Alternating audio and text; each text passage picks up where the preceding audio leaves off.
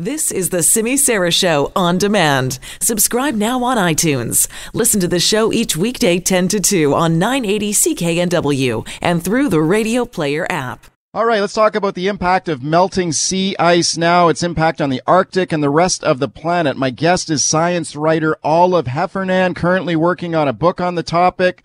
She just got back from the Arctic on assignment with National Geographic. We've reached her in Dublin, Ireland. Hello, Olive. Hi, Mike. Hi. Thanks for coming on. Where were you in the Arctic recently? Yeah, so I was on an expedition in a place called the Fram Strait. And so Fram Strait is a deep corridor that basically it connects the Arctic Ocean to the Atlantic. It's a really interesting part of the Arctic because it's the Arctic's richest feeding ground for marine life. So that's why we were there. And I was with a bunch of U.S. scientists and also with Greenpeace, who are basically running a campaign to highlight threats to the global ocean over the next 11 months. And the first leg of the expedition was in the Arctic.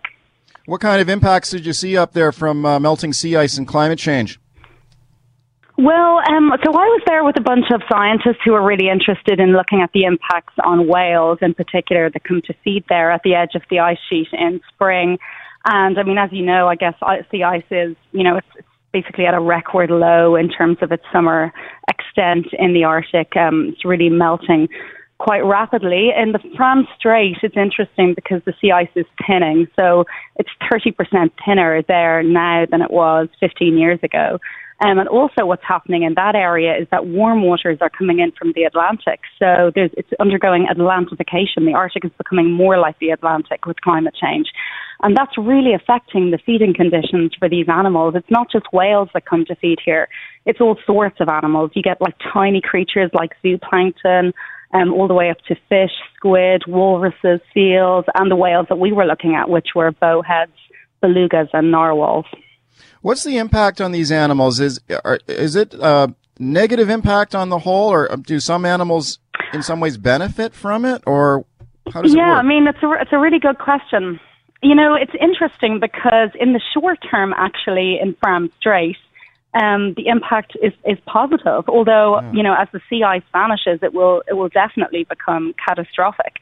So in the short term, what's happening is that, I mentioned the sea ice has thinned in Fram Strait, but for the time being, there's actually still a reasonable amount of sea ice in Fram Strait.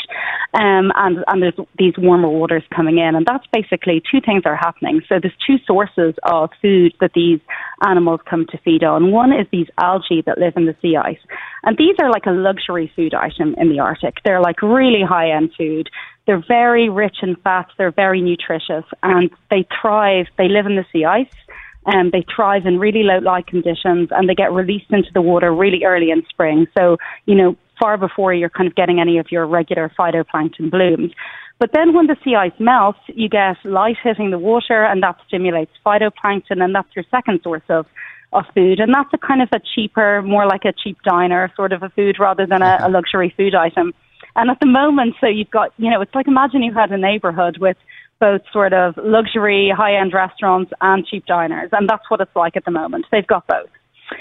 So that's kind of amazing. There's lots of food. And, as the sea ice retreats, in the short term, there's parts of Fram Strait that are going to become more productive for phytoplankton. So, you'll get more light hitting the open water, and that will produce more phytoplankton.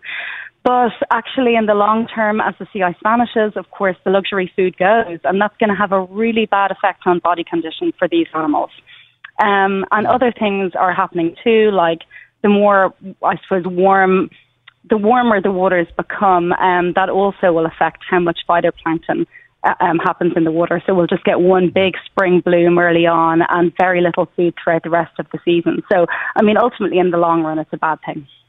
Okay, I'm speaking to science writer Olive Heffernan, just back from the Arctic. She's working on a book on the topic, on looking at the impact of melting sea ice. What about the impact on the most iconic animals that we often associate with climate change? I'm thinking like polar bears, walruses. What's the impact on these specific animals that we all recognize and love, Yeah, I mean, that's also a great question. I think, as the sea ice retreats, I think that, so many of these animals are dependent on sea ice for hunting.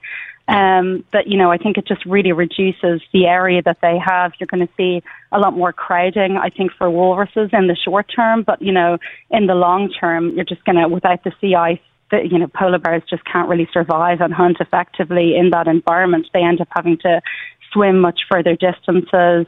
I think for when you think about the whales, bowheads are probably the most iconic species there. And I think for them, it's really negative because they're plankton feeders. They feed on these tiny copepods in the water. And so they can't really adapt. When you think about some of the other animals like belugas and narwhals, they're really opportunistic. They can actually just change and switch from one diet to another much more easily. But, some of these animals are very adapted to specific conditions and they can't just switch from one source to another. So the future isn't looking so good for them.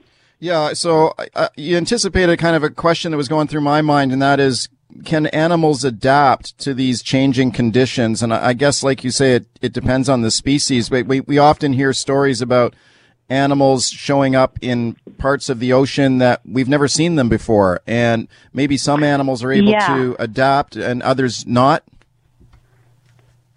Absolutely. I think that's true. I mean, I think there's going to be winners and losers. I think for the bowheads, it doesn't look so good. But, having said that, I think in the short term, we've heard stories about, whales turning up in other parts of the Arctic where they usually wouldn't be seen, taking advantage of the fact that, say, if you think about the Chukchi Sea, for example, there's more sea ice being lost, more phytoplankton blooms happening already. And what we're seeing is, whales going up there that wouldn't usually be there and taking advantage of those conditions now. Whether that will last, it's hard to say, but yeah, the effects are complex. There will be winners and losers for sure. How rapidly are the conditions changing up there? I mean, really rapidly. It's just incredible. Like the area that we left from a place called Svalbard, which is Norway's Arctic archipelago. And I think the air temperatures have been above average for like 100 months running there. At times they've been 12 degrees Celsius above average. Wow. So, you're getting really quite extreme changes in temperature. And, I think if you look sort of more northerly in the Arctic to places like Russia, Siberia, that's where sea ice actually forms in nurseries, like baby sea ice basically forms there and then makes its way down to Fram Strait. Like sea ice is just being lost from there at a much more rapid rate. That's where we're seeing a lot of the sea ice being lost. And even in Fram Strait where, it's only thinning, that's 30% in 15 years is pretty huge. So, it's seeing dramatic changes. And then with the influx of Atlantic waters as well and them getting warmer and warmer, it's it's all happening quite quickly. It's changing, I think, at least twice the rate as the rest of the planet. So, rapid changes. Very hard for any animal, I think, to adapt to. It's very interesting to hear your perspective on it, Olive. Thanks a lot for spending some time with us today. Okay, take care. Thanks so much. Thanks for having me on, Mike. You're welcome. Thank you. That's Olive Heffernan. She's a science writer. We reached her today in Dublin, Ireland.